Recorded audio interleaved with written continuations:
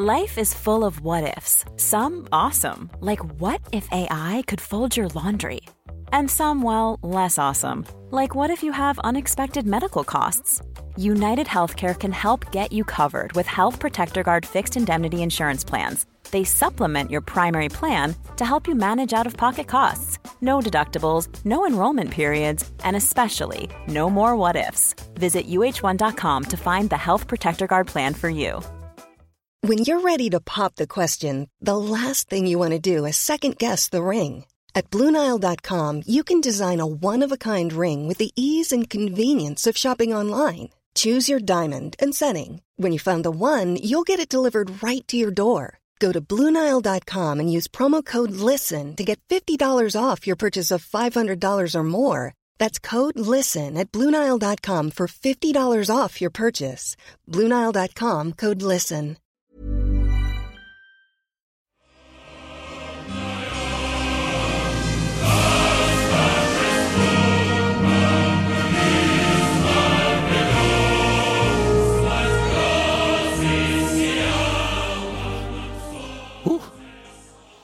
Å, herregud. For en voldsom deilig intro. Ja. Det minner meg om... Virker den her? Ja. Ja. Det minner meg om da jeg var liten gutt og så på hockey på svensk TV. Det den følelsen jeg får. Men det... Ja. Ja, det er jo verdens beste nasjonalsang. Det er ikke noe tvil om det. Ja, dette var sovjetversjonen, men det en interessant historie om teksten der. Ja. For det en Sergej Mikhalkov som skrev teksten. Og så måtte han lage en ny versjon da Stalin falt i unåde. Så han måtte også skrive om teksten. Så skjedde jo det at hele Sovjet gikk i oppløsning. Og da skulle de ha en ny nasjonalsang, og det kom masse forslag og så videre. Men ingen funka. Og så endte de faktisk med å gå tilbake til denne her. Nå måtte de ha en ny tekst igjen. Vet du hvem som skrev den? Nei. Sergej Mikhalkov. Han levde ennå, han. Herregud. Ok. Så han har skrevet den teksten 3 ganger. Og jeg håpet at du skulle si Secret Garden, vet du. Jeg tenkte det var noe. Jeg ønsker velkommen til Rekommandert, alle sammen, og denne russiske aften. Og som dere skjønner, så gjesten på plass. Dere skjønner hvem det også. Professor i russisk og internasjonal mester i sjakk. Liker å ta med det. Atle Grønn.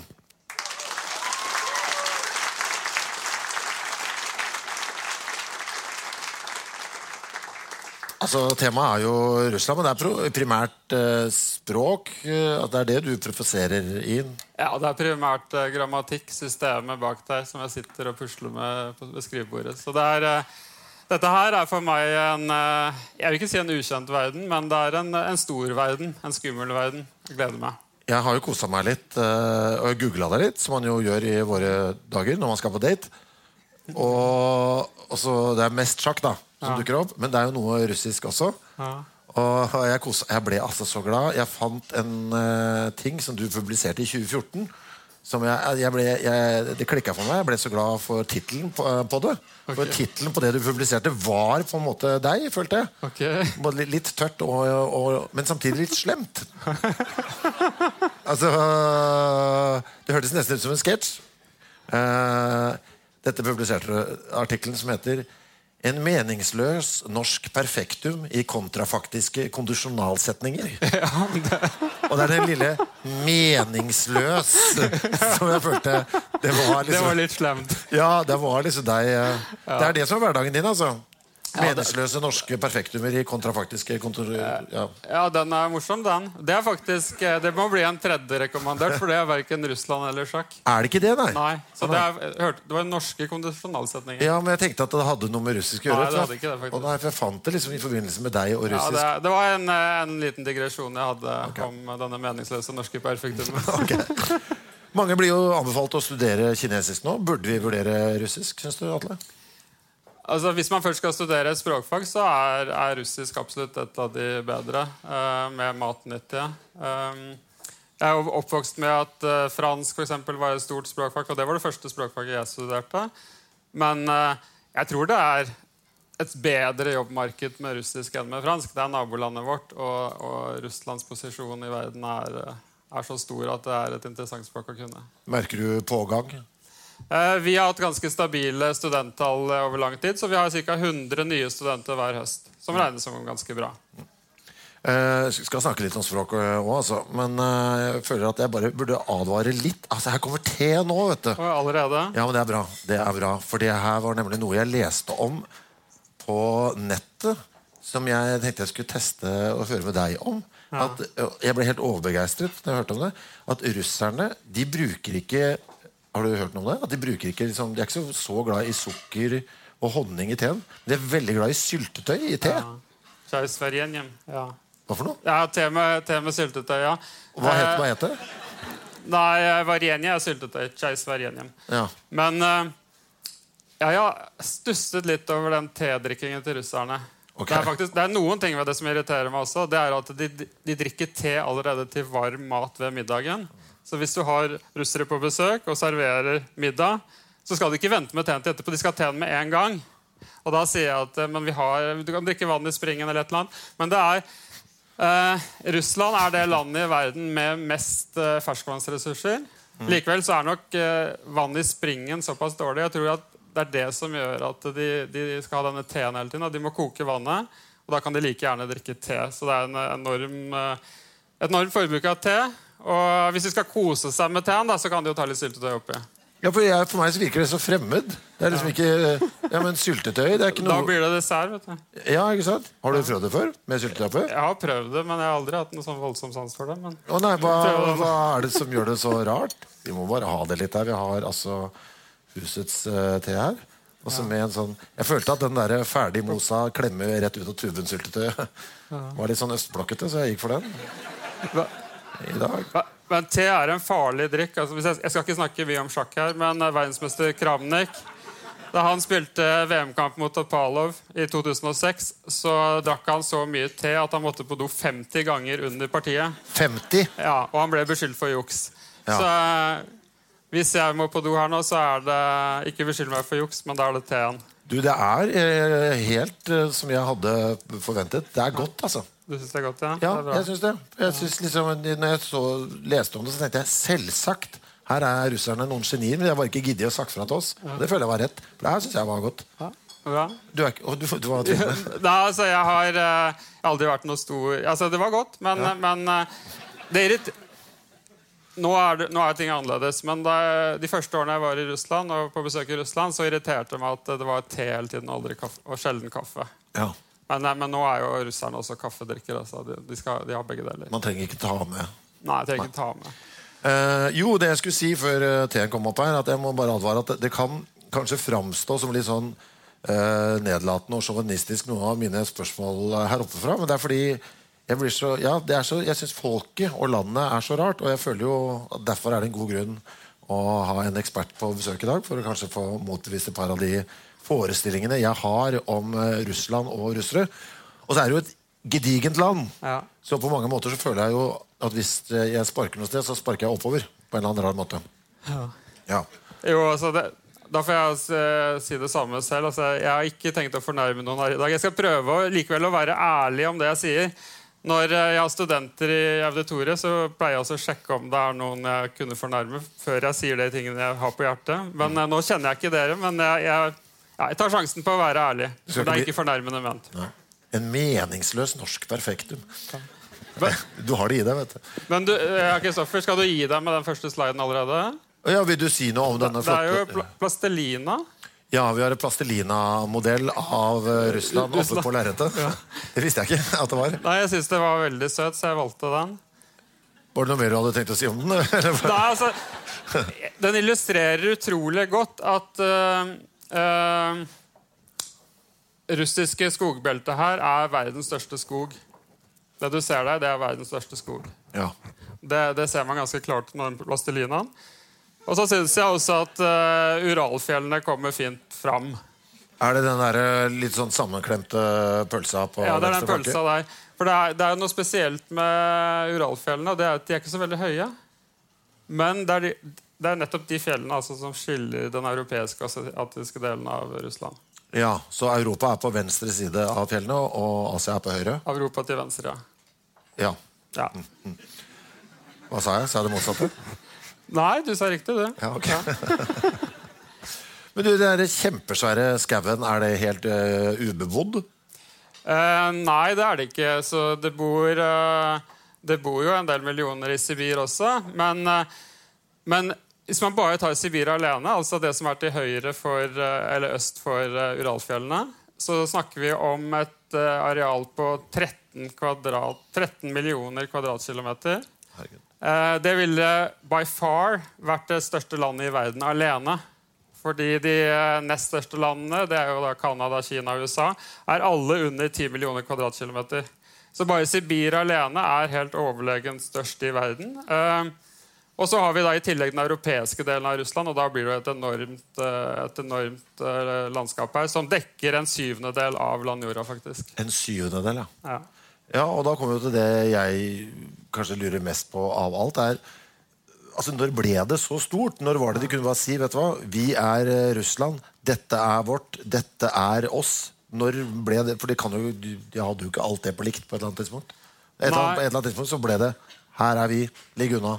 Ja, og det var i 1580 så gikk de over Uralfjellene og gjorde seg klare til å ta Sibir. Og Sibir var jo da befolket av urbefolkning som veldig spredt. For eksempel hvis vi tar øverst til høyre her.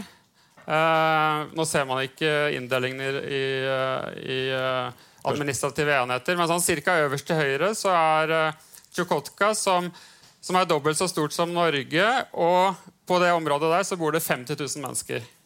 Dobbelt så stort som Norge. Ja. Hvis vi tar litt, skal vi se... Jeg tar hele det kartet her, det bedre? Ja, så øverst til høyre der så der har vi Chukotka, og så vest for Chukotka så har vi Yakutia, som et annet navn for Yakutia, det en republikk, Sakha. Den republikken, som da en av mange enheter i Sibir, den republikken alene ville vært verdens 8. største land. Så den republikken alene større enn Argentina, som verdens 8. største land. I den republikken så bor det 1 million innbyggere. Ja. Så det spredt befolkning, og russerne tok da dette området fra 1580 og utover, og i 1639 så nådde de Stillehavet. Og da kan man si at Sibir var deres. Da kom de helt til den andre enden. Cirka 60 år på kryssene. Ja. Men da var de enige, liksom? Det var ingen som, når de dro vestover og så lenger og lenger øst, det var ikke sånn at de hadde passert, vet du hva, fuck de folka der, vi går tilbake her oss selv. Eller måtte de gå frem og tilbake litt? Jeg tror ikke det var noe særlig motstand, ikke som jeg kjenner til, men det var jo veldig motstand, nå vi inne på historien, men det var jo veldig motstand tidligere da, for Russland lå jo 250 år under mongolene. Men da vi før 1500-tallet, da vi fra 1240-tallet til 1480-tallet. Og skal vi ta en liten bare historiegreie først? Ja. Mens vi holder på med historien? Ja. Fordi hvis vi skal begynne med Russland og den russiske staten, så må vi egentlig begynne på et sted som ikke merket på kartet her.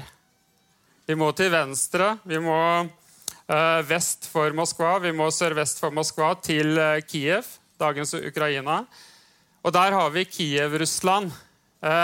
Og det den første østslaviske statsdannelsen. Så på den tiden så var det ikke noe forskjell mellom ukrainere og russere og hviterussere. De var østslavere, så det var slaviske folkeslag som slo seg ned da i Kiev og hadde det som hovedsete. Et ganske stort område etter hvert. Men disse østslaverne hadde ikke noen... De visste ikke helt hvordan man skulle bygge en stat. Og vet du hva de gjorde? Nei. De kalte på oss, på vikingene. Kom ned og hjelp oss? Ja, faktisk så gikk det ganske fredelig for seg, og det var mest svensker som kom, og det naturlig fordi svenskene kunne bare dra over Østersjøen, og så seile ned elvene, men også mange norske vikinger.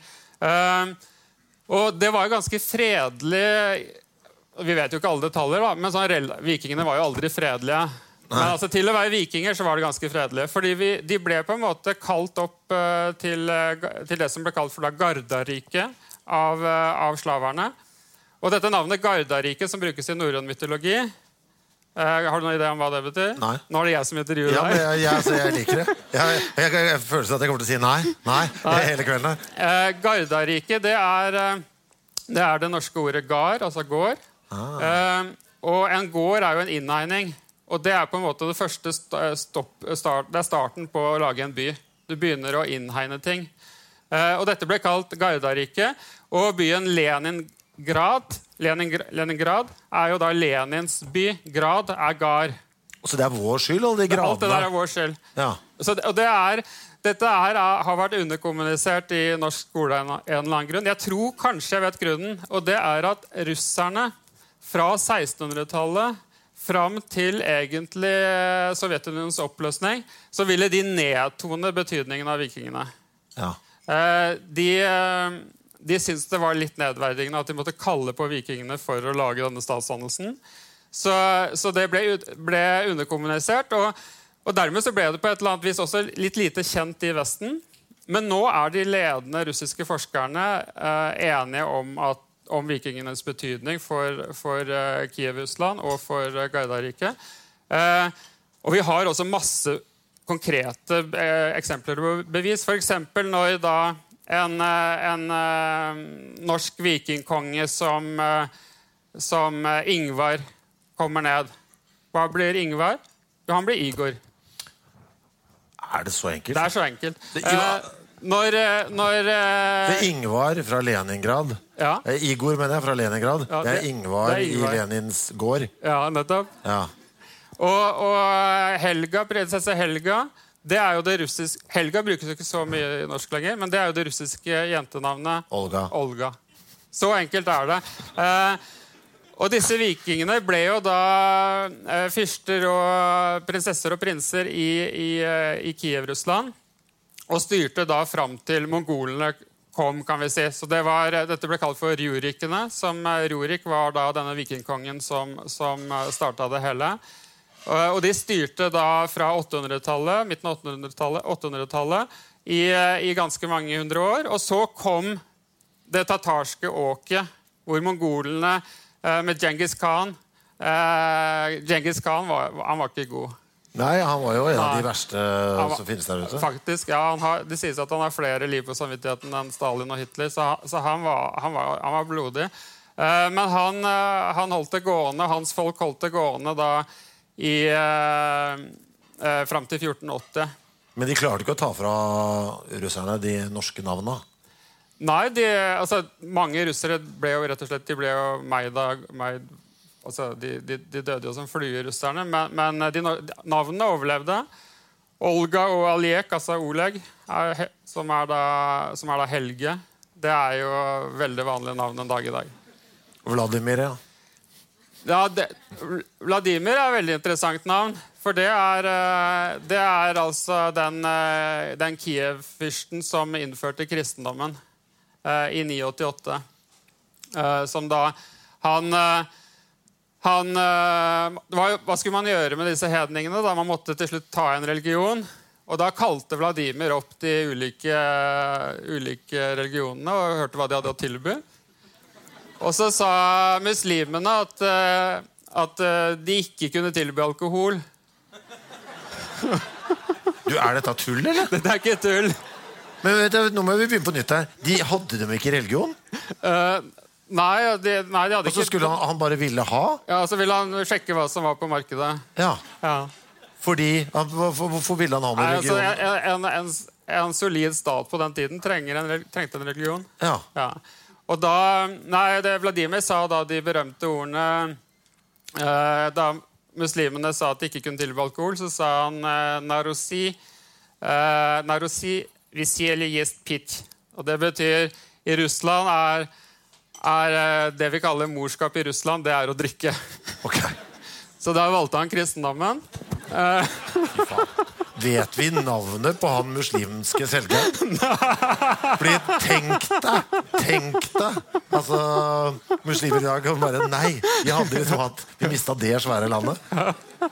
Så kom de tilbake med mongolene da. Ja, okay. Men så tok det slutt, og så kan vi gå videre.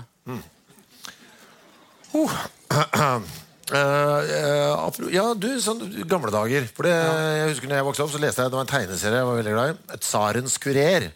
Husker jeg, den synes jeg var så spennende, for det var en fyr som ble blinda med noe køl og noe greier. Jeg synes det var, ja, men, som unge så synes man det helt... Men jeg skjønte helt aldri tsar. Når var det, hva var det, og når kom det? Er det konge?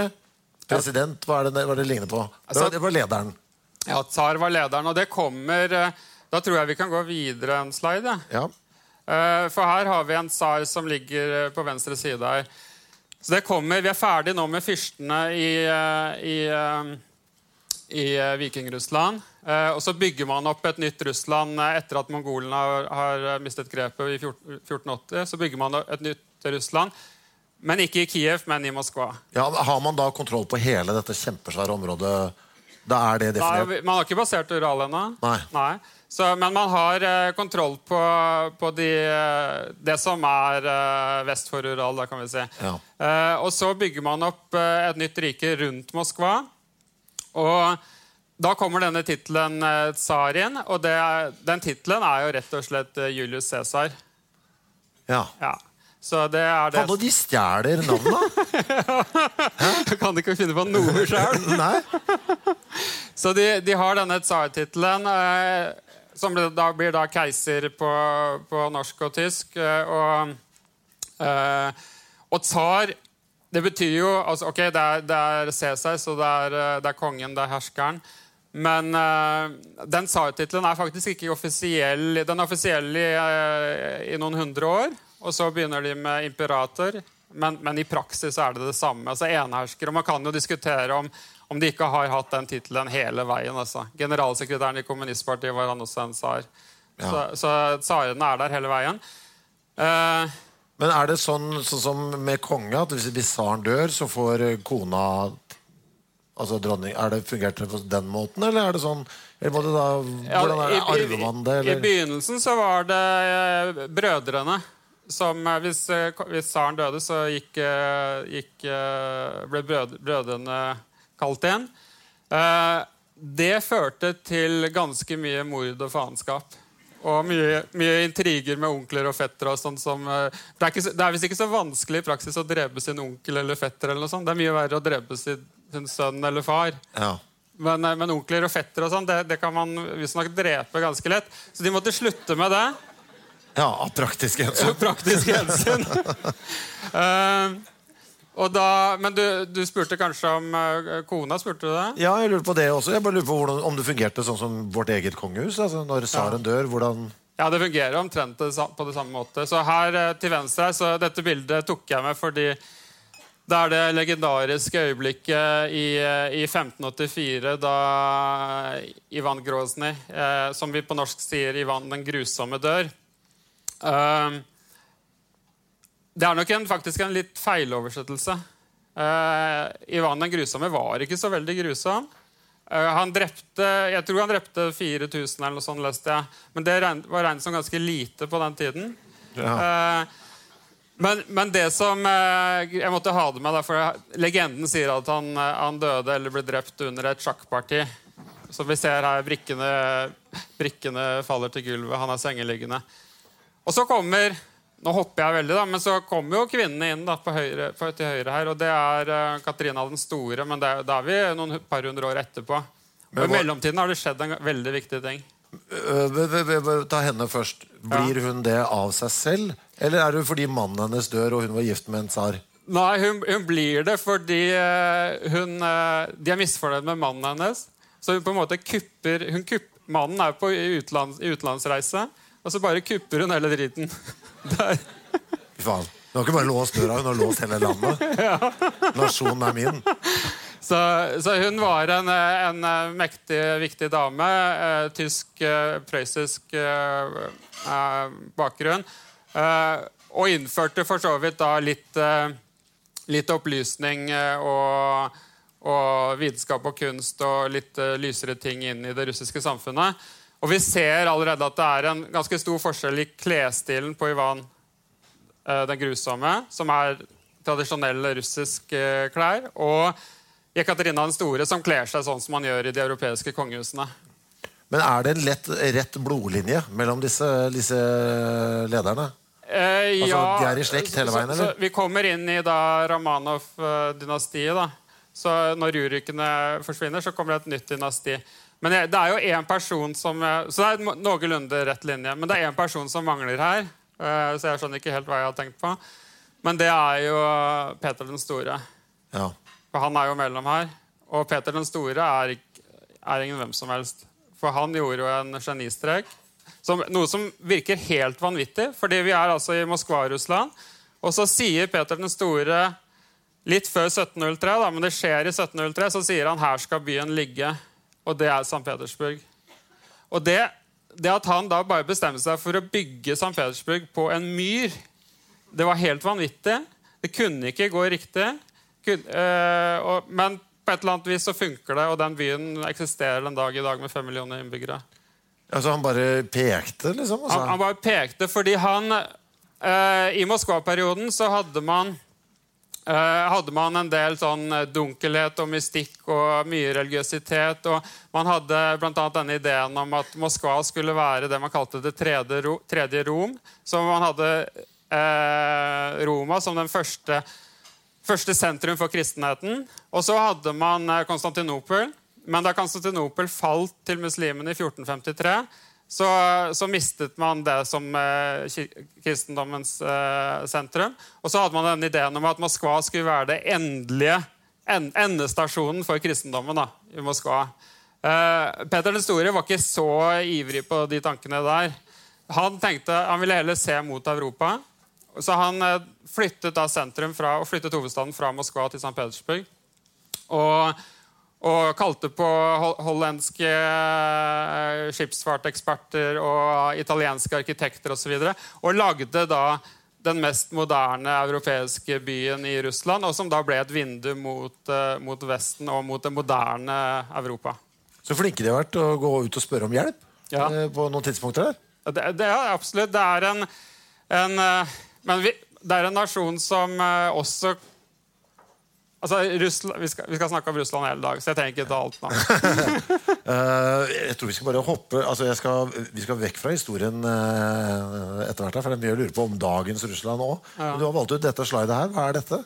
Ja, disse bildene valgte jeg ut av 2 grunner. Den første grunnen for å vise at russerne klarer å få til noe selv også. Fordi dette her faktisk den første fargefotografiet. Og det var en russer som oppfant fargefotografi i 1902. Disse bildene her fra 1904, og det ikke pyntet på etterpå. Shit! Jeg var helt sikker på at det var sånn colorized side på internett. Dette er ordentlige saker. Den første, eller til venstre, øverste bildet her, det jo da sibirske nybyggere i 1902. 1904 bildet tatt. Så for meg så ser jo disse sibirske nybyggerne ut litt sånn som i Ville Vesten, ikke sant? Du reiser til et nytt land. Dette russere som reiser da og skal bygge nytt. Men for å vise at Russland noe mer enn bare etniske russere, så tok jeg med dette bildet nederst også, hvor vi har da et ektepar fra Dagestan i Kaukasus. Og da ser vi jo en interessant ting med landskapet i bakgrunnen, at i Kaukasus så har de ordentlige fjell. Der har de fjell med en viss høyde. Så hvis du husker de plastelina-greiene, så var jo ikke den der pølsa som var rural, den var jo ikke så veldig høy. Jeg var høy på det plastelina-bildet, men den kanskje ikke så høy i virkeligheten her. Nei, mens i Kaukasus så har de jo høye fjell, og de har jo også da Europas høyeste fjell med Elbrus. Hvis vi spoler kjempelangt altså nå det jo Russland på alt det vi har snakket om nå, men så plutselig blir det jo Sovjetunionen. Hva det som foregår da? Ja, det neste slide, eller? Kan det være. Ja, det det. Så ja, vi kommer da til etter hvert i 1917, hvor vi har tsarfamilien øverst her, Nikolai den andre, som 1917 det jo et veldig spesielt år, for å si det mildt. Det litt mer komplisert enn folk kanskje tror, for man tenker revolusjonen, men så var det 2 revolusjoner. Og den første revolusjonen, februarrevolusjonen i 1917, så på grunn av problemer med første verdenskrig, økonomisk stagnasjon, Russland lå langt tilbake på en del, blant annet industrialiseringen gikk ganske tregt i Russland. 3/4 av befolkningen var bønder. Livegenskapen, altså det at bøndene var ufrie, var ikke nok opphevet i 1861, Men i praksis så førte ikke det til at bøndene fikk det så veldig mye bedre. Og det et bilde, når jeg sier det som jeg ikke har tatt meg, men som jeg tenker på, det et veldig berømt maleri av Repin, Ilja Repin, 1800-tallsmaleren, som har malt pramdragerne på Volga, Burlaki. Et fantastisk bilde. Og pramdragere, det altså kraftige menn, tidligere livegne bønder som frie, men som jobber med å dra trelast og så videre på elvene. Og det de gjør da, det at de har jo da festet noe sånn tau rundt livet, ikke sant? Og så drar de denne trelasten oppover elvene. Jeg kan tenke deg hva slags arbeid det Og det på en måte det russiske folk på 1800-tallet og begynnelsen av 1900-tallet som det en ekstrem fattigdom. Så det misnøye med tsaren. Og så klarer man faktisk å få tsaren til å abdisere og tsarfamilien til å forlate makten. Og så kommer et sånt lite vindu med noe som minner om et forsøk kanskje på et demokrati et eller annet, da, fram til oktoberrevolusjonen, så fra februar til oktober. Så i den perioden så skjønner tyskerne at Russland nå ustabile. Tsaren, eller imperatoren, har gått av. Nå kan vi lage litt faenskap her, tenker tyskerne. Vet du hva de gjør? Send inn Lenin. Så de lar han komme tilbake. Han har vært i eksil. Ja, det var tyskernes skyld? Ja, det var mange ting. Men tyskerne slapp inn Lenin tilbake. Og det... Det minner jo den der Asterix-bladet. Har du sett det? Brann i Rosenes leir. Husker du det Asterix-bladet? Jeg husker det, men jeg husker ikke historien. Det kommer inn en sånn liten luring. Romerne sender inn en sånn liten sånn fyr inn til Asterix Obelix landsbyen der. Og så får han liksom alle til å bli uvenn. Han bare steller i stand masse ugang. Det det samme? Ja, det litt det samme. Altså, men Lenin... Altså det at de klarte å gjennomføre revolusjonen et under egentlig, fordi de hadde en viss oppslutning, så de jobbet jo for så vidt med å øke oppslutningen, og bolsjevikene, altså det betyr flertall, da, ble større enn mensjevikene, mindretall og så videre, men de var jo egentlig ikke trent for å kunne virkelig gjøre et kupp, men det var et politisk vakuum som Lenin og Trotsky utnyttet. Og det jeg kan bruke et russisk uttrykk her da, og det var en stor russisk musiker som sa at hvis du har en russer, så har du anarki. Hvis du har 2 russere, så har du et sjakkparti. Hvis du har 3 russere, så har du revolusjon. Og så la han til, da, for han var musiker. Og hvis du har 4 russere, så har du en strykekvartett. Så i praksis så var det 3 russere da, som fiksa den revolusjonen. Var det blodig? Nei, og den var ikke blodig. Altså. Den ble jo veldig blodig etterpå. Så man kan jo si at Lenin imponerende at han gjennomførte revolusjonen, og så har det jo kommet fram at han har ekstremt mye blod på henne. Så i en del tilfeller så var han faktisk verre enn Stalin. Men du kan si at Stalin drepte av og til også bare fordi kanskje det var gøy, eller ikke gøy, men fordi han nøt det som en sadist. Litt sånn som Genghis Khan. Genghis Khan sa at det ikke nok at fienden taper, fienden skal også lide. Lenin var nok, jeg tror ikke Lenin var sånn, men Lenin tenkte strategisk hele tiden. Så i kampen mot storbøndene og mot kirken og så videre, så skrev Lenin ordre på bare skyt dem ned. Ferdig med det. Ikke sant? Og det var strategisk i den borgerkrigen da, som kom, og de kampene som kom etter revolusjonen. Men selve revolusjonen var veldig, veldig lite blodig. Hvorfor heter det nå Sovjetunionen? Hvorfor det ikke Russland? Nei, så skulle man jo da... Og så ekspanderte man etter hvert, da. Og utvidet til nye områder. Og... Sovjetunionen jo da en samling av sovjetere. Et sovjet et råd. Så man ville bare alt skulle være på nytt, og man skulle skape et imperie fra bunn, og man ville ikke begrense seg til Russland. Og vi vet jo da at etter hvert så ble det jo 16 da, republikker som senere har blitt land i dette Sovjetunionen. Så det var noe langt mer enn Russland da. Og når da Sovjetunionen etter hvert faller, så da skulle det bare hete Russland igjen? Da ble det tilbake til Russland, ja. Ja, holder det enkelt. Ja. Du, så digert som dette landet altså landmassen jo helt syk. Det et samlet folk, eller? Altså, Ja, altså, det 145 millioner innbyggere i Russland. Og det var 300 millioner i Sovjetunionen, så det jo langt færre nå. Men det jo definitivt et samlet folk, vil jeg si. Det 80% av befolkningen etniske russere. Og så har du jo masse andre grupper. Du har hundrevis av nasjonale minoriteter. Og du har for eksempel egne republikker som definert som muslimske. Sånn som Bashkiria, Tatarstan, Tsjetsjenia og Ingusjetia og så videre. Men bortsett fra at de siste der, det skal jeg ikke si veldig fungerende, men for eksempel Bashkiria og Tatarstan, Bashkiria ligger ved Uralfjellene på vestsida, og Tatarstan også. Det ganske velfungerende muslimske republikker, hvor Russland da respekterer at flertallet i disse republikkene muslimer. Derfor skal republikkene være muslimske. Jeg var i Bashkortostan, eller det heter man har to navn på det, Bashkiria og Bashkortostan. Jeg var der en gang, og da skulle jeg en gjesteforelesning, og da ble jeg kalt inn til rektor. Og rektor på alle universiteter og institutter i Bashkiria må være muslimsk. Og så viserektoren må være kristen. Ja, så de har, eller russisk da. Så de har, det en muslimsk republikk, så det sånn det og det funker ganske bra.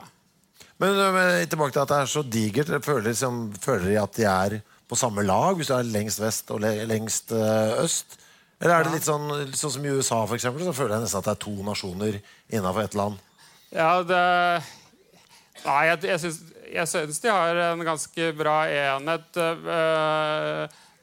Men det et interessant poeng, for eksempel når det valg, da. Så det jo sånn at valglokalet i Vladivostok stenger jo før det åpner i Moskva. Det jo en tidsforskjell på 7 timer. Det betyr jo at man kan alltid, hvis man ser at det går dårlig i Vladivostok, så kan man pynte litt på resultatene de andre stedene. Men bortsett fra det, så det definitivt et enhetlig land, og så det en del problemområder. Altså, for eksempel Tsjetsjenia, eller Tsjetsjenia og disse republikkene der, det kanskje ikke noe veldig sånn gudgitt at de skal være en del av Russland. For å få Tsjetsjenia til å fungere innenfor den russiske føderasjonen, så må Putin gjøre ganske mange grep, eller han har gjort mange grep som stor grunn til å kritisere. Da. Hva lever de av der borte? I Russland? I Russland, ja. Hva liksom hoved... Såpe. Nei, det ikke det. De har jo... Det et interessant spørsmål, og det for så vidt lett å svare på det. Fordi vi snakker om verdens største reservoar av råvarer. Altså, de har jo verdens største på olje og gass. De verdens største på ferskvann, selv om de må drikke te når vannet kommer via springen. Verdens største på ferskvann. De verdens største... Innsjøen Baikal jo verdens største ferskvannsreservoar, eller hva det heter. De verdens største på salt. De verdens største på stål. De verdens største på aluminium. De verdens største på så mye rart. Så de har jo enorme naturressurser. Og det gjør jo at hvis det ikke går bra med Russland, så kan man jo kanskje si at det et eller annet de som styrer må ta ansvar for. Da. Fordi det jo et land som av og til går gærent. Men det jo rart, for jeg ser jo altså, det ingenting jeg kjøper som det står Made in Russia på. Nei. Eksporterer de noe som helst, eller? De har jo disse gassledningene da, som går til Europa gjennom Ukraina, til Tyskland og så videre. Så ja, de eksporterer jo gass da, verdens største gasseksportør. Olje og gass, men du kjøper kanskje ikke så mye av det? Nei, litt. Det råvarer liksom. Det råvarer. Det råvarer, ja. Eksporterer de noe som helst da? De avhengig av noe? Det noe de ikke har? Om de importerer noe? Ja, importerer noe, ja. Må bli stå opp igjen, da. Nei, jeg tror de får til det meste, men det klart at biler jo et godt eksempel, da. Ja. Fordi de har jo sine egne biler. Og de jo verdens beste i å mekke på en Lada. Jeg har selv hatt Lada. Og til slutt så fikk jeg ikke solgt den Ladaen min i Norge, og det var ingen verksted som ville ta opp på den. Og da kom det en russer som ville kjøpe den, da. Og han betalte ganske godt, for han visste akkurat hvordan man skulle fikse den. Så de har sine egne biler, men de importerer jo likevel biler fordi på grunn av prestisjen og så videre. Da. Så de nyrike importerer biler og kjører helst utenlandske biler, men i prinsippet så kan de skaffe det meste selv. Vi må snakke litt om språk også. Her har vi noe annet. Ja, det må vi ha. Ja, tida gått allerede. Nei, du kan godt si noe om dette bildet også. Ja, nei, dette jo... Det øverste bildet her jo... Det Jeltsin da, som overtar og blir da den første presidenten i det frie Russland, eller det selvstendige Russland, etter at Sovjetunionen oppløses i 1991.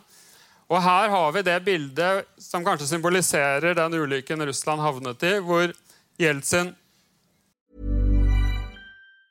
Mom deserves the best, and there's no better place to shop for Mother's Day than Whole Foods Market. They're your destination for unbeatable savings, from premium gifts to show-stopping flowers and irresistible desserts. Start by saving 33% with Prime on all body care and candles. Then get a 15-stem bunch of tulips for just $9.99 each with Prime. Round out Mom's menu with festive rosé, irresistible berry chantilly cake, and more special treats. Come celebrate Mother's Day at Whole Foods Market. Jewelry isn't a gift you give just once. It's a way to remind your loved one of a beautiful moment every time they see it. Blue Nile can help you find the gift that says how you feel and says it beautifully, with expert guidance and a wide assortment of jewelry of the highest quality at the best price. Go to BlueNile.com and experience the convenience of shopping Blue Nile, the original online jeweler since 1999. That's BlueNile.com to find the perfect jewelry gift for any occasion. BlueNile.com.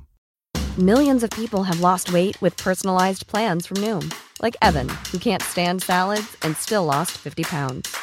Salads generally for most people are the easy button, right?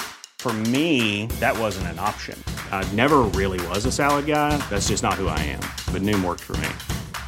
Get your personalized plan today at Noom.com. Real Noom user compensated to provide their story. In 4 weeks, the typical Noom user can expect to lose 1 to 2 pounds per week. Individual results may vary. Hiring for your small business? If you're not looking for professionals on LinkedIn, you're looking in the wrong place. That's like looking for your car keys in a fish tank. LinkedIn helps you hire professionals you can't find anywhere else, even those who aren't actively searching for a new job but might be open to the perfect role. In a given month, over 70% of LinkedIn users don't even visit other leading job sites. So start looking in the right place. With LinkedIn, you can hire professionals like a professional. Post your free job on linkedin.com/people today. Gi bort landet sitt til 7 oligarker. Og det de gutta der. Ja, hva en oligark? En oligark det en som styrer landet ikke gjennom en formell posisjon, men gjennom næringsinteresser og intriger og i kulissene. Men altså, hva betyr det? Altså, det en fyr som eier mye greier, eller hva? Ja, så disse råvarene og disse verdiene jeg snakket om, som jo helt enorme, de ble jo da... Man visste jo ikke helt hva man skulle gjøre med dem da Sovjetunionen ble oppløst. Fordi tidligere så hadde man en infrastruktur for hvordan man skulle drive med dette her, og så plutselig forsvant alle mellomleddene og så videre, og landet kollapset, og det var en fullstendig katastrofe med sult og elendighet på begynnelsen av 90-tallet. Og så, for å få fart på økonomien, så velger da Jeltsin å gi bort disse naturressursene til disse gutta som står her. Han som står lengst bort fra Jeltsin der, det Khodorkovsky, som senere havnet i fengsel. Da Putin prøvde å hevne seg på noen av disse her. Men de fikk jo da landet alt for billig, og ble jo da milliardærer, og Russland svømmet jo over av milliardærer. Så Jeltsin solgte landet, og mye av problemene Russland har slitt med senere, vil jeg si, går tilbake til den perioden. Da.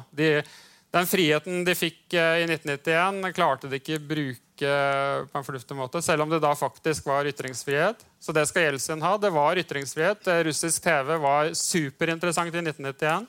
Aldri vært så interessant å følge russiske nyheter som den gangen. Alt kunne sies. Og ta et eksempel, 1990, på slutten av Gorbatsjovs periode, så var det så interessant å lese russiske aviser at Komsomolskaja Pravda, som var en av de russiske største avisene, hadde et opplag en dag i 1990 på 22 millioner, bare for en avis. Og det er jo da den rekord som aldri vil bli slått, da, hvis ikke papiravisen tar seg opp igjen. Men altså, fantes det ikke dette begrepet oligark før dette? Jo, det er et gammelt gresk ord. Ja. Så det begrepet fantes, men i dag så assosierer vi det med disse nyrike milliardærene i Russland, som da fikk kontroll over naturressursene, og ja. Så all denne gassen som ble sendt nedover, det er en annen oligark som tjener masse penger på det? Ja, fremdeles er oligarkene i bildet, men Putin var jo på en måte Jeltsins mann i utgangspunktet. Men så har Putin da, gjennom å ha sittet nå i snart 20 år, siden 2000 da han ble president, så har han jo, man kan si mye fælt om Putin da, men kanskje det er fælt det også, men han har prøvd også å stramme inn litt med disse oligarkene, og fordi disse er jo forhatt av folket, så han har prøvd også å spille på folkets følelser, og i hvert fall utad late som han tar et oppgjør med oligarkene. Men så skaper han jo nye oligarker ved å bruke sin egen klan, da.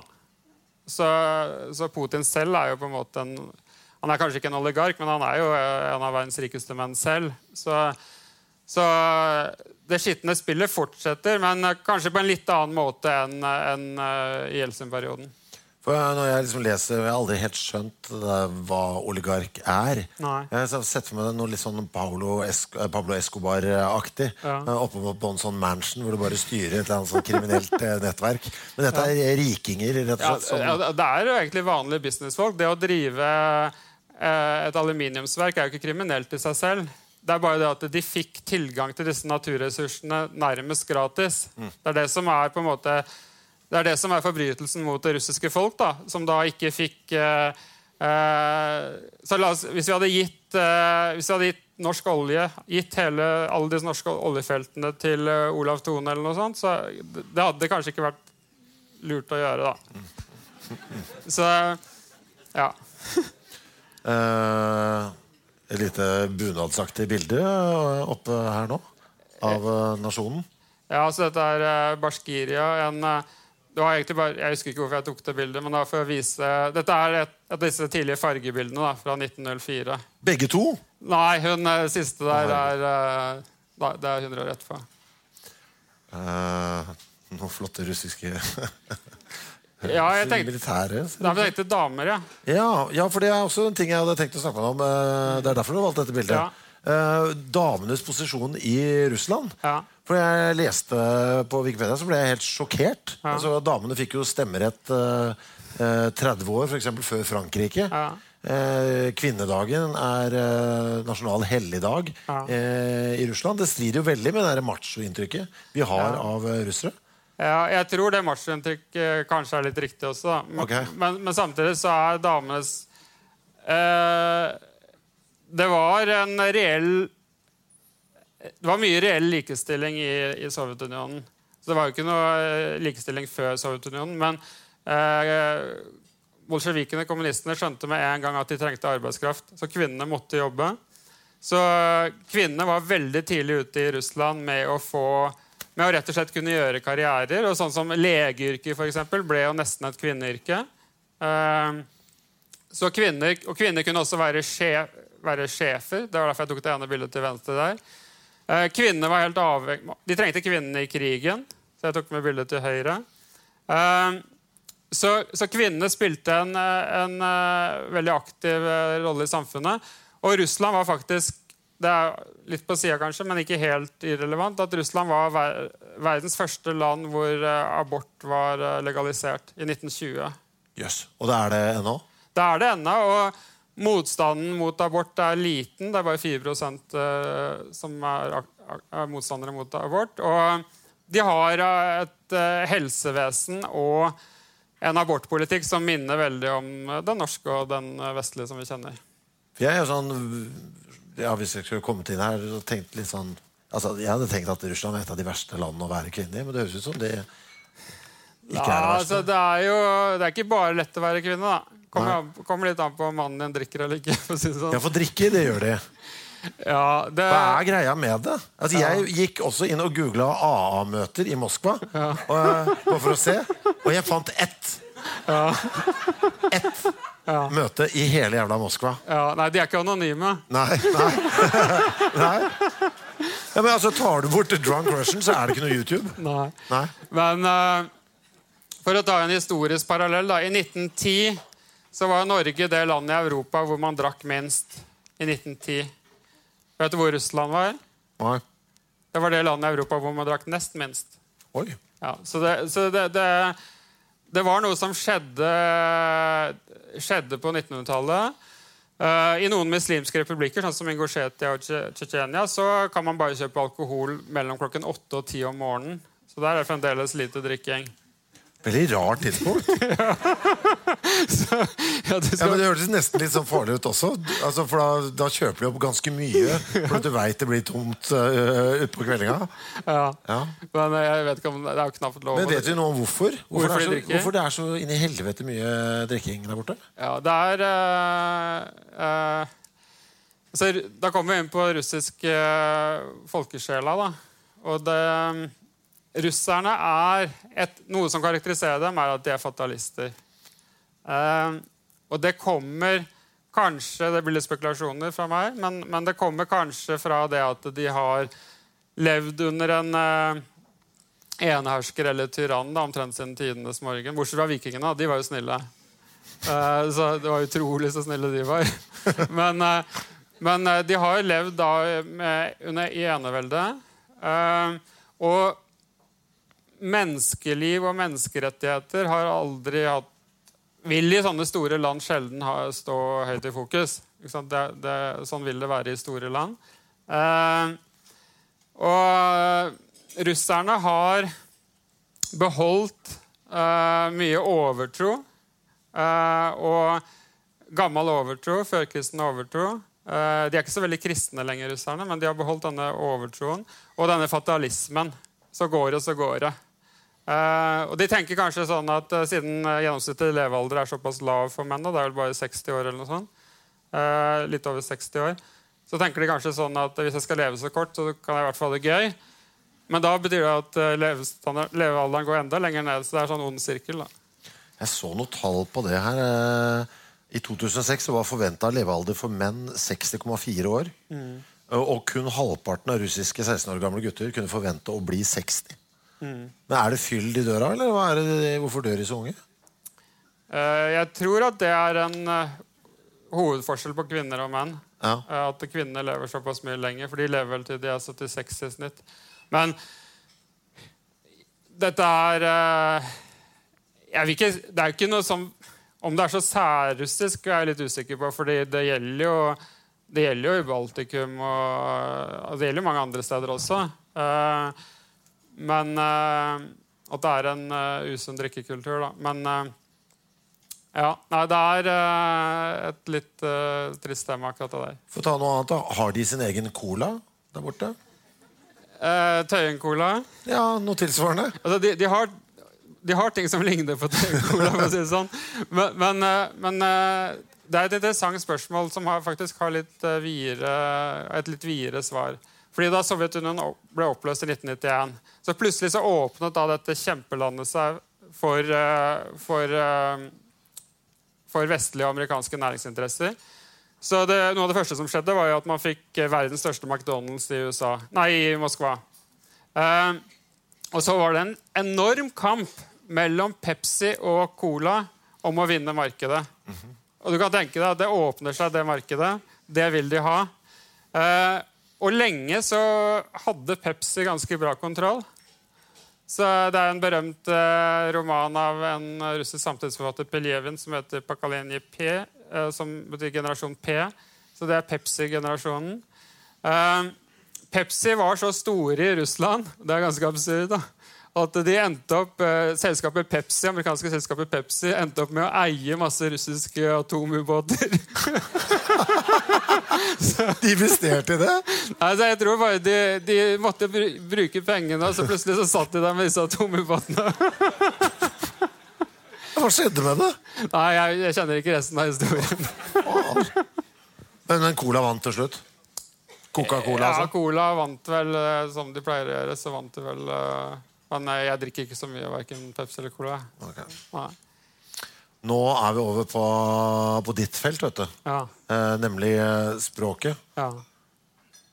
Det noe du vil si om dette bildet? Eller skal jeg hoppe dette bildet hvis vi ser den familien her til høyre, så ser vi at dette jo da slavere med litt innblandet vikingblod.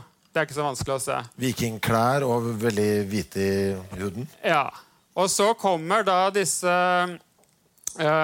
greske munkene fra Thessaloniki. Kirill og Metode, kan vi kalle ham. Metodus. De kommer, og Metodus, han har gjort noe genialt. Han har nemlig klart å lage et alfabet. Og her kommer de med alfabetet. Og det blir da skriftspråket til slaverne. Og den ene av disse gutta, dette brødre, den ene av dem altså Kirill. Og derfor så får vi det kyrilliske alfabet. Du må se på det også. Ja. Det litt sånn som altså det som et sånt kodespråk? Kan vi bare bytte ut en og en bokstav med vårt eget? Ja, det jo... En annen ser jo veldig ut som vår.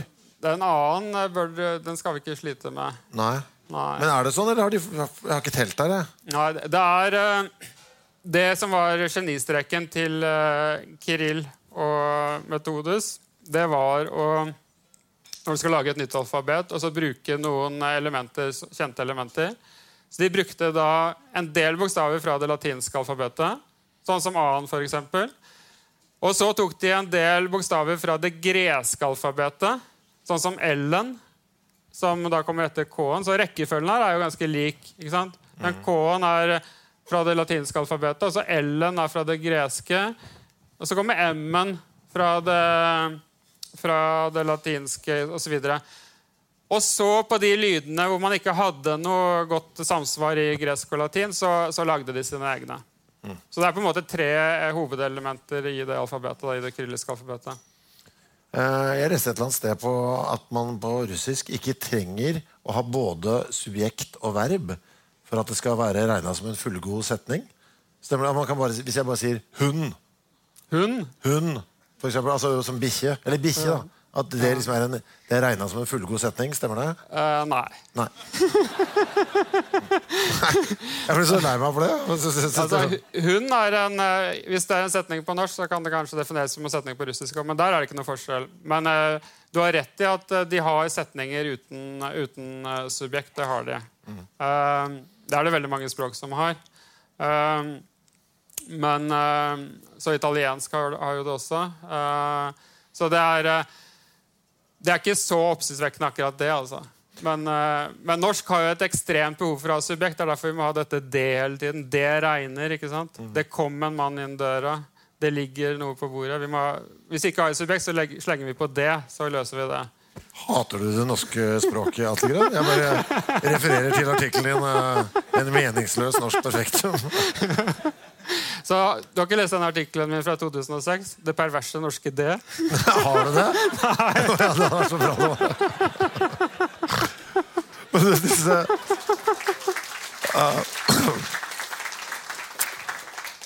Men de må ha en del ting for egne lyder. Ja. Hvilke av disse lydene det som vanskeligst for eleven din å lære? Altså, det blir jo sånn alltid at det blir vanskeligere mot slutten, da. Ja. Så når vi nede på siste rad der, så visste ikke disse greske munkene helt hva de skulle gjøre. Så da var de I fri dressur. Og da fikk vi litt av hvert da. Så det en del sånne vislelyder der. Og så det... Visle? Ja, sånn sja og kjø og sånne ting. Okay. Som kan være litt vanskelig å holde rett i munnen. Og så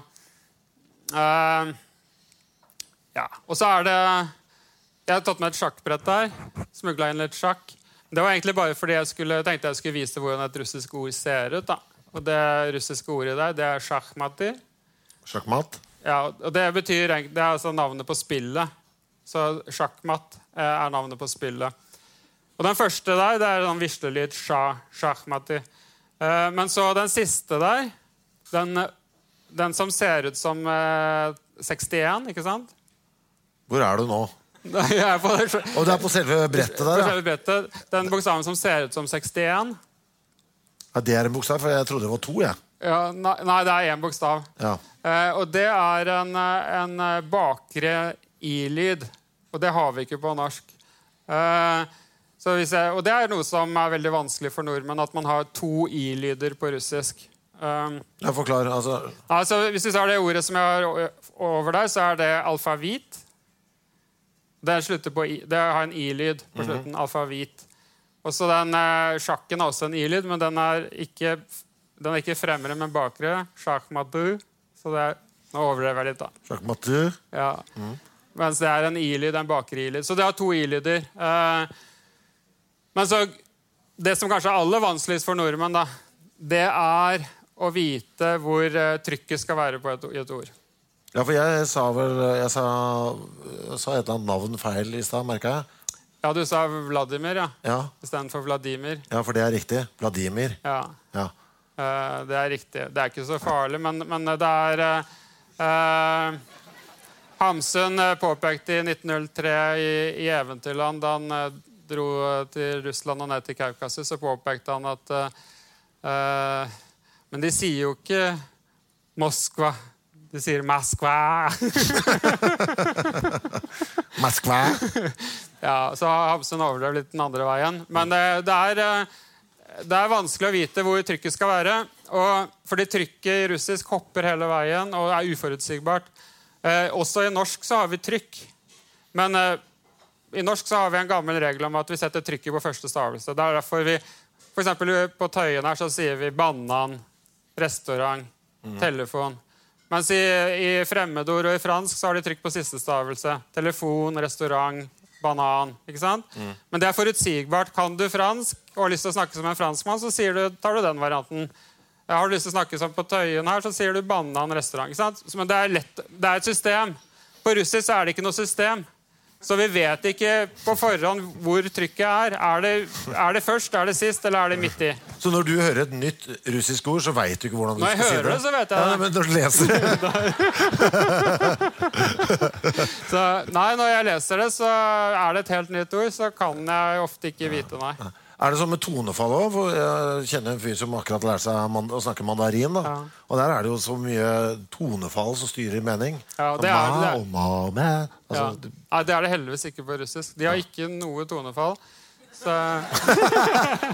ja, men jeg synes det ikke noe tonemforskjeller. Ja, for jeg synes de har veldig, men jeg synes de har sånn veldig sånn melodi. For jeg synes de går veldig ned på slutten av hver setning. Ja, det var At det går sånn. Ja, det imponerende at du har fått med deg. Det må jeg si. Ja, men det rett I det. Du musiker. Du har grepet noe der. Hadde jeg rett nå? Du har rett. Å, takk. Så ja. Ja, men det skal gå ned. Det skal gå ned, ja. Jeg har fått inn et spørsmål nå, som jeg har fått inn mange spørsmål. Jeg ser jo at jeg har glemt mange av dem, men jeg kan ta den her I hvert fall. Sindre skriver dette. Jeg møtte en russisk dame som sa at de ikke har dialekter I Russland. Stemmer dette? Snakker de virkelig likt fra St. Petersburg til Vladivostok? Ja, og det Hæ? Ja. Det helt ute, det verste jeg har hørt. Ja, det helt sykt. Men du kan ikke høre hvor en russer kommer fra? Nesten ikke, men det har 2 forklaringer. Ja. Og vi har vært innom egentlig begge. Den ene forklaringen jo at de ikke har høye fjell. Altså, det jo fjellene som skaper dialektene. Så de hadde bare denne pølsa Ural, ikke sant? Men kommer du over den, så det greit. Så det den ene forklaringen. Og så den andre forklaringen jo at det har vært et enevelde hele veien. Med veldig sentralstyring da, etter hvert fra Moskva i kommunisttiden. Hvor TV-opplesere og alle fikk streng beskjed om å uttale ordene sånn og sånn og sånn. Ikke noe slinger i valsen der. Og dermed så fikk du og folk satt jo og så på TV da. Så dermed så fikk du og det var veldig klart også i skolen hvordan man skulle lære barna å snakke og skrive og så videre. Så de klarte å viske ut mye av det som var av dialektforskjellig. Derimot i Kaukasus, med fjellene, så det jo ikke bare at det en ny dialekt hvis du kommer over fjelltoppen, men det jo en ny språkfamilie, ikke sant? Der det helt Texas. Ja. Kan du det? Om jeg kan Kaukasus, det et kult spørsmål. For det det samme som å spørre, kan du 300 forskjellige språk som ikke har noe felles i dalsførene der? Jeg visste jeg skulle få mye juling i dag. Jeg sa det også før jeg kom hit. Nei, bare forberedelse. Her blir det mye juling.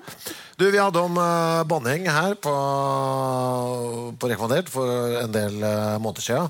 Ja. Og da snakket vi litt om det. Hvordan det når vi lærer oss et nytt språk, så det alltid det første man gjør å lære seg noen gode gloser som man kan dra fram på kvelden. Og banning liksom, da blir du fort venn med en fra et annet land. Ja. Har du noe godt russisk bannskap til oss?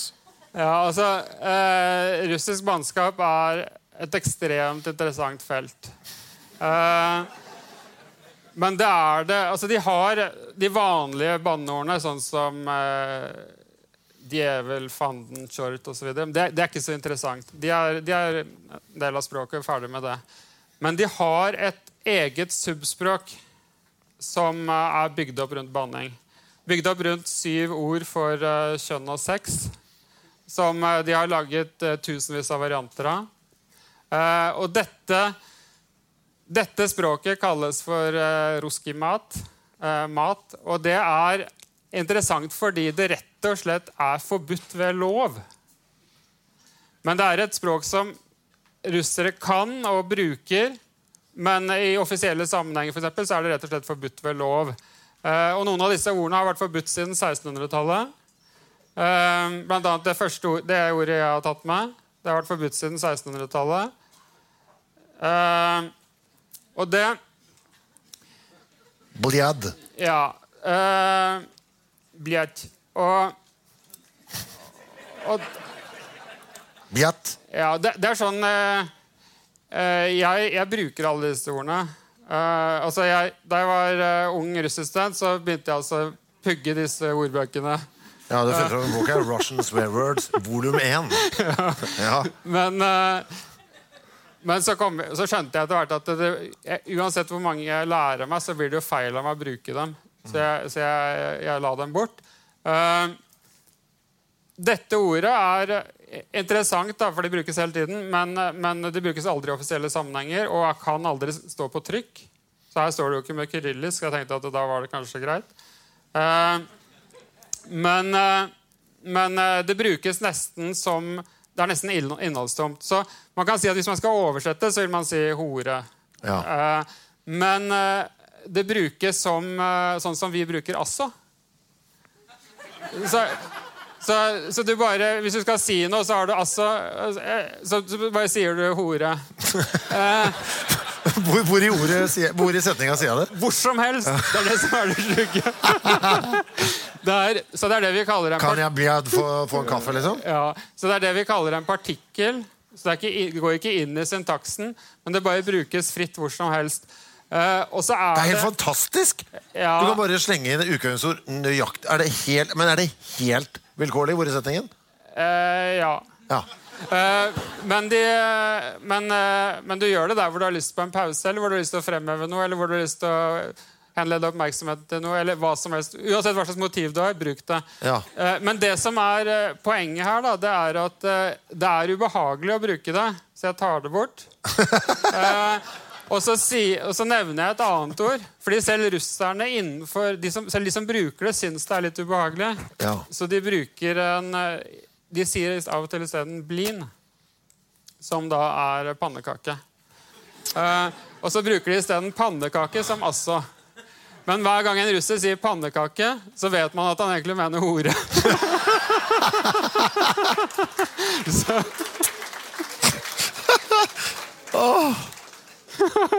for faen. For et land. Men, altså, du sa at det var et eget språk. Altså, har de... Altså, hva mente du med det? At det på en måte... Ja, for det er en egen... hvis man banner på norsk, så snakker man fremdeles norsk. Ja. Men her på en måte så blir det en egen... man faller ut i rett og slett et forbudt språk. Og da kommer vi også inn på dette med forbrytersjargong, som er ekstremt viktig i Russland, og særlig etter Sovjetunionen. Og jeg har... dette er litt spekulasjon, da, men russisk intelligensian, eliten, satt jo gjerne i fengsel i sovjetperioden en eller annen gang. Så det betyr at du har jo de ordentlige forbryterne også, som satt der. Men du har virkelig en gjeng der i disse fengslene. Og de lager sine egne språk, med mye elementer her som av det jeg viste. Da. Men det er en sånn rikdom der som er helt ugjennomtrengelig for utlendinger, men et fantastisk spennende verden da, i disse... Er du innom det når du lærer bort russisk på universitetet? Ja, jeg har noen... Jeg pleier å ha en halvtime med det der som jeg hadde nå. Men da spør jeg alltid, er det noen russere i salen? Og så hvis de svarer ja, så tar jeg det ikke. Og så sier jeg til elevene mine at hvis dette kommer ut, så kan jeg få sparken, så dette blir mellom oss. Men omvendt da, skjønner hvis jeg drar til Russland, skjønner de engelsk? Det varierer jo veldig, men i de store byene så skjønner jo mange engelsk, selvsagt. Men jeg er samtidig overrasket av og til over for eksempel stormestere i sjakk som er liksom den russiske intelligensen og sånn, som hvis de ikke er helt hvis de er i verdenstoppen, så er de så mye i utlandet at de kan engelsk, men som kan være nesten ubrukelig engelsk. Så det varierer litt. Ja, for de blir ikke lært noen fremmede språk på skolen? Jo, det gjør det. De har et godt skolesystem. Ja, men har de sånn som vi? Vi får jo engelsk og må velge. Ja. Så det er engelsk de lærer av? Ja, engelsk. Men de som har skolegang fra sovjettiden, de kan ha forskjellige varianter. Da kunne man ha fransk eller tysk i stedet for engelsk. Så der er det litt ymse. Men du sa skolevesenet er bra. Er det samme systemet som hos oss? Det er veldig likt. Altså det er tradisjonelt bra, da. Det er klart at i et stort land som er i økonomisk krise og har vært i krise i lang tid, så er jo ikke ting ordentlig bra. Men russerne har ikke noe grunn til å skamme seg over skole- eller helsevesenet per se. Det klarte sovjeterne etter hvert å få på plass. Det er et ordentlig offentlig helse- og skolevesen. Ja, så hvis jeg ender på legevakta i Moskva en lørdagskveld, vil jeg bli tatt godt vare på? Jeg er i trygge hender. Ja, altså du må huske på at russerne var de første som transplanterte hundehjerte allerede i 1937. Og den hunden, det leste jeg, det stod som en gladnyhet. Den levde i 2 timer. Men det var visst en kjempesuksess, da. Så i 1946 så klarte han samme kirurgen å få hunden til å leve i 2 døgn. Og da var gjennombruddet gjort. Hva ler de av der borte? Hva synes russeren er morsomt? Jeg ser ikke så mye sånn bilder av sånn skoggerlene russere. Nei. Når jeg er på YouTube. Jeg må ha litt te, ja. Da må du tisse, vet du, Atle. Nei, det er... La oss ta dette med skoggerlene russere, da. Fordi da kommer vi litt inn på russiske folkesjela. For det er jo en stor forskjell mellom russere og amerikanere, for eksempel, er at en russer... Nå snakker jeg særlig fra sovjetperioden og etter sovjetperioden. Og dette endres jo litt, for nå er det jo faktisk russere som er født etter Sovjetunionens fall. Det er ikke så rart, da, for det er jo 28 år siden. Men likevel, da. Så ting endres litt, men det endres litt sakte. Men russere er vant til å ha et steinansikt i det offentlige rom. Og det er for å unngå problemer. Og så hvis du kommer inn over dørterskelen og inn i leiligheten deres, så det jo en helt annen verden. Og det en ekstrem gjestfrihet innenfor denne dørterskelen. Og så det en fasade som steinansikt på metroen, og ofte en veldig fæl fasade på leiegården. Altså, jeg har vært hjemme hos rike russere, selv der fasaden ganske fæl. Så det skal være litt fælt i fasaden. Men så kommer du inn i leiligheten, og så det en helt annen verden. Og det klart at der det masse humor, og en fantastisk kultur, også med humor. Eller, den tradisjonelle russiske humoren kalles anekdoter, men det en slags form for vitser, da. Og de beste veldig morsomme. Jeg kan noen dårlige. Ja, men jeg tar en dårlig en. Du ber jo om det på en måte. Men jeg kan ta noen Putin-vitser, da. Den første vet jeg ikke om en vits en gang. Det bare en sånn uttrykksmåte at vi har jo, må huske på at vi har demokrati her i Russland. For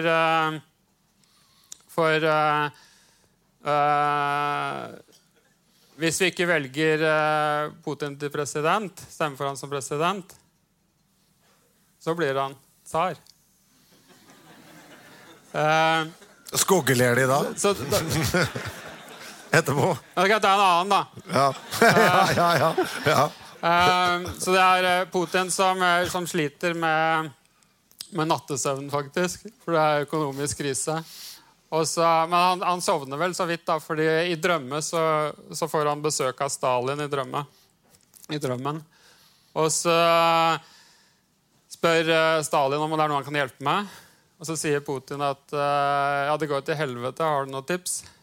Så sier Stalin punkt 1, skyt regjeringen. Punkt 2, mal alle veggene i Kreml lyseblått. Og så sier Putin, hvorfor lyseblått? Sier Stalin, jeg visste du skulle hakke på punkt 2.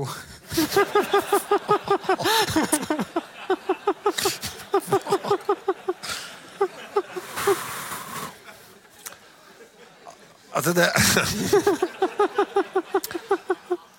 jeg må ha litt sånne ferietips her på tampen, Atle. Altså, du sier at det ser jo litt sånn shabby ut på mye sånn på utsida. Jeg synes hvis jeg ser bilder fra Russland, så virker det som de hele tiden på etterskudd, sånn tidsmessig. Så hvis jeg ser bilder fra landsbygda, så ser det som de fra 30-tallet. Har du noen bilder fra der? Ja, se her, ja. Her har du, dette klart. Dette her klassiske internettbilder av Russland. Det bildet til venstre altså et svømmebasseng med masse elektrisk utstyr som flyter på noe slippers og noe, det er livsfarlig. Og så det et hundehus laget av en vaskemaskin. Ja, der har du det. Alt det litt sånn hjemmemekk. Og så ser det ut som det ser ikke ut som det nå, noe av det. Det ser ut som det fra 30-tallet, 50-tallet. Den der vaskemaskinen, da tenkte jeg på deg. Du bruker jo det som instrumenter. Ja. Og her det brukt som hundehus. Ja. Men altså, det jeg beundrer med dem, for jeg beundrer fantasien da, og kreativiteten. Og det at man får til ting med det man har. De gutta til venstre, de får ikke til ting så veldig lenge. Her døden rett rundt hjørnet. Se der, ja. Her et nytt bilde. Hva det her? En McDonald's, og så går en T-bane rett forbi. Det en drive-thru McDonald's for T-banen? Ja. Stopp, hvor skal, det for han som kjører vogna? Det for han som kjører. Fy faen. Ja, men det jo også utrolig kreativt, da. Men altså, ja. Fordi de gutta og damene som kjører der, de skal jo også spise. Og T-banen i Moskva jo helt fantastisk. Du kommer 100 meter ned, og i St. Petersburg også, du kommer 100 meter under jorda. Og så går faktisk alle linjene går med 90 sekunders intervaller. Så du venter aldri mer enn 90 sekunder på neste. Det de kjappe da, på McDonald's, tydeligvis. Ja. Her har du det du kommenterte da, med Adidas. Ja, det var en lytter som sendte inn en melding og mente, hva det opphenget de har på Adidas? Ja. Det så mange folk med Adidas-klær der borte. Ja. Nei, det jeg tror det Jeg tror det kommer fra oppløsningen av Sovjetunionen, for da var det en periode hvor det var en veldig fascinasjon for alt som kom fra Vesten. Men så har det gått 28 år, da. Og da ser det Adidas-skiltet sånn ut. Du, jeg synes fremdeles, på tross av alt vi har sagt der, at det virker litt sånn skummelt å dra dit. Selv bare på en helgetur. Bare sånn på en rar måte. Ja, men det er klart jeg har hørt mye fra band og sånn, at stæsjer kan bli stjert, og du burde sørge for å bestikke noen for at ikke tingene dine blir tatt og sånn. Men det er trygt land å reise i. Jeg føler meg helt trygg. Absolutt. Så det er... Nei, jeg føler det er helt trygt. Samtidig så har jeg blitt slått ned i Russland. Hvorfor det? Hva skjedde?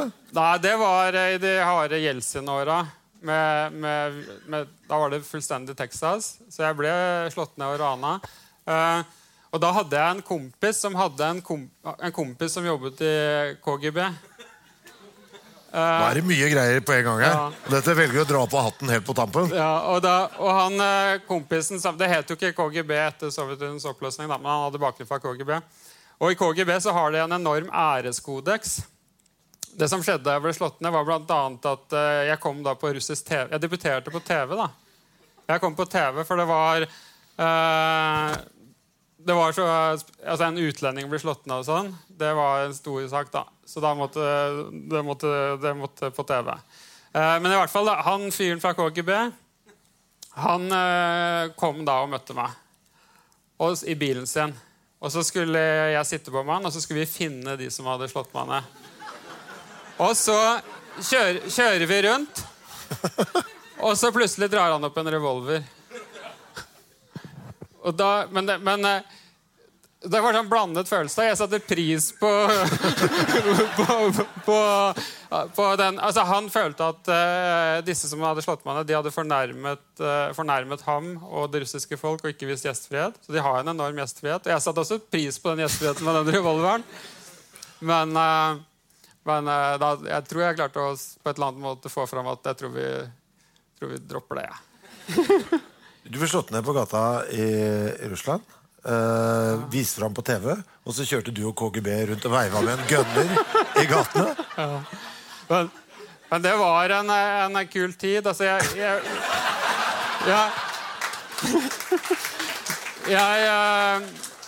jeg bodde da i...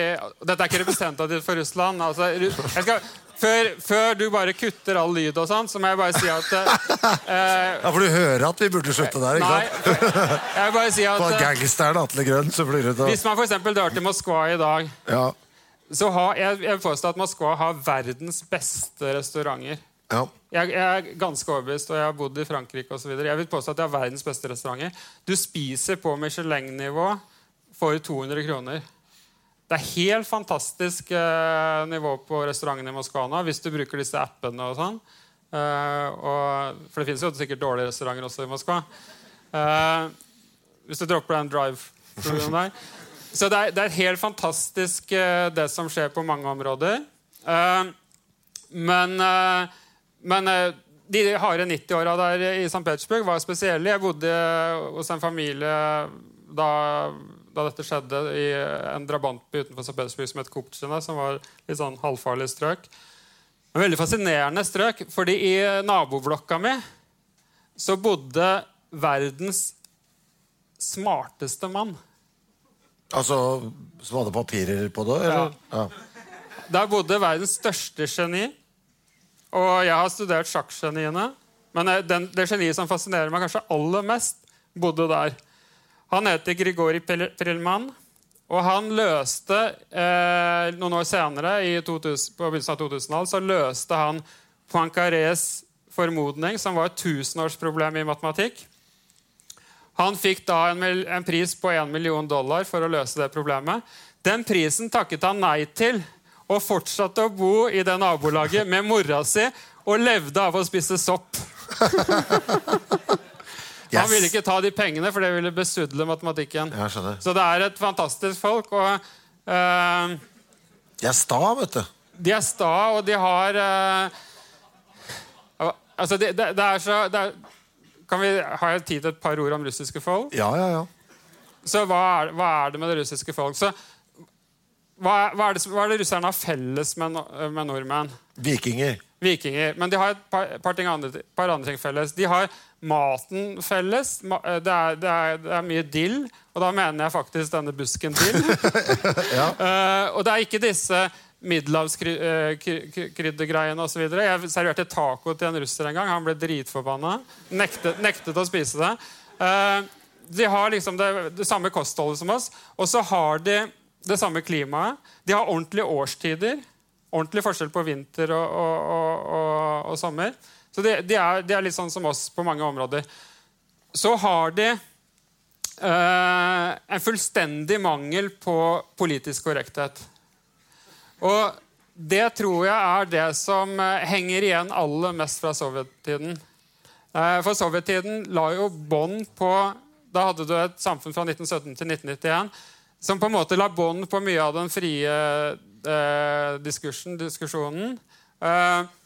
Og det var på en måte ikke mulig å problematisere begreper som homofil eller neger eller ikke sånne begreper. Man kunne liksom ikke problematisere det. Det var ikke det at man kunne ikke snakke om det. Så oppløser Sovjetunionen, og så har man ikke tenkt gjennom disse tingene i det hele tatt. Og nå har det bare gått 28 år, og 28 år er ganske lite. Så kort tid, så de har ikke rukket å tenke gjennom sånne ting. Så det er umulig for en russer å si noe som er politisk korrekt. Og da mener jeg selv den der liberale, vestlige intelligensiaen som jeg hører på sånn russisk undergrunnsradio og sånn, som sier alle de riktige tingene, men de klarer alltid også å plumpe ut i det med noe politisk ukorrekt.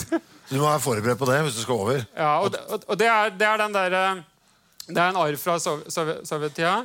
Og så har de dette var noe jeg tenkte på egen hånd da jeg gikk hit i dag.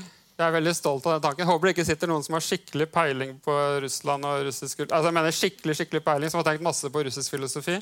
Men jeg tenkte at russerne har ikke noe Kant eller Descartes og sånn. Det heter de europeiske filosofene, ikke sant? De har ikke sånne dype filosofer. De to største filosofene i Russland, de tenkte ikke sånne strengt logiske tanker som Kant og Descartes. De to største filosofene i Russland, det er Lenin og Dostojevskij. Så de fikk noe ut av det. Du må jo si at de leverte. Men de er ikke strengt logiske på den vestlige måten som jeg representerer. Da. Så de har en litt annen måte å tenke på, som kanskje bunner i at de ikke har vært gjennom et opplyst enevelde, men et uopplyst enevelde. Og de har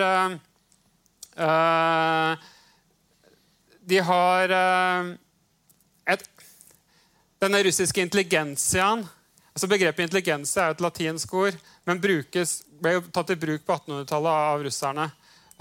Og den russiske intelligensiaen har alltid vært i skvis, fordi den har vært mellom herskeren og folket.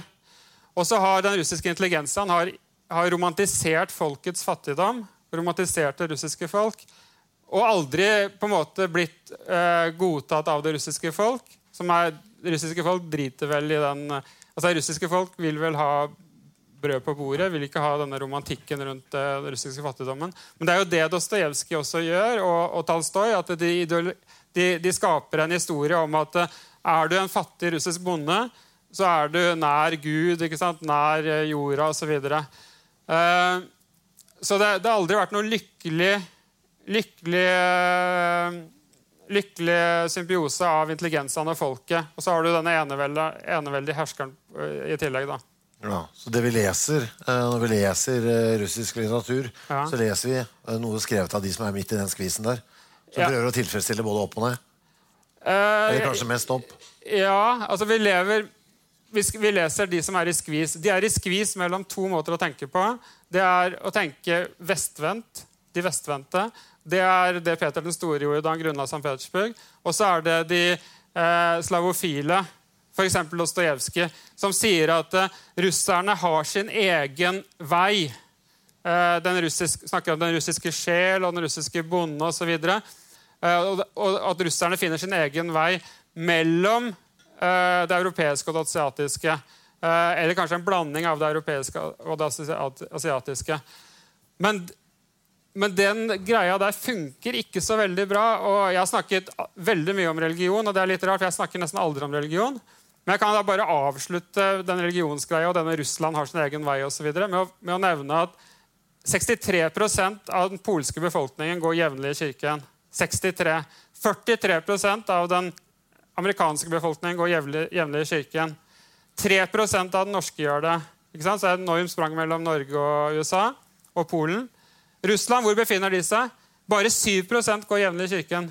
Så russerne på en måte de er ganske like oss egentlig på mye.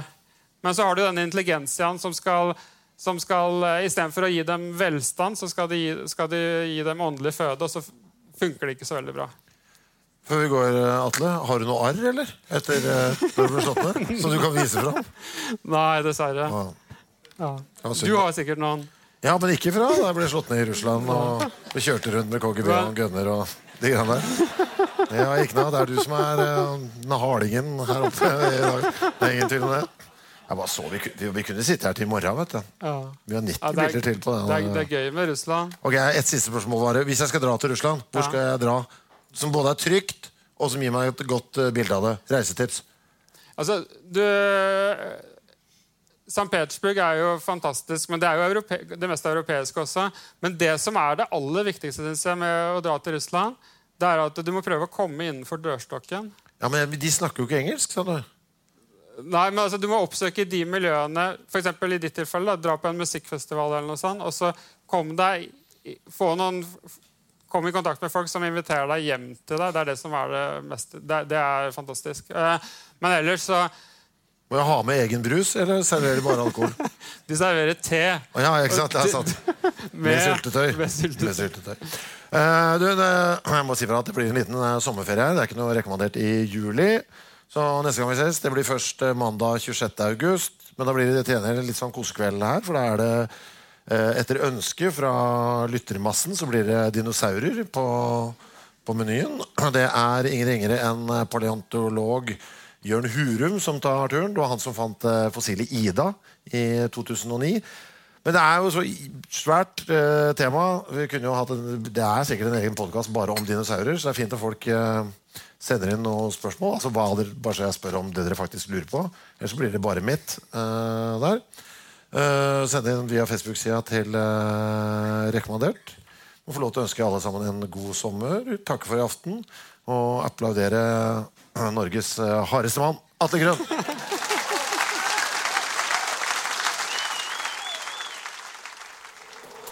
Produsert av Rubicon.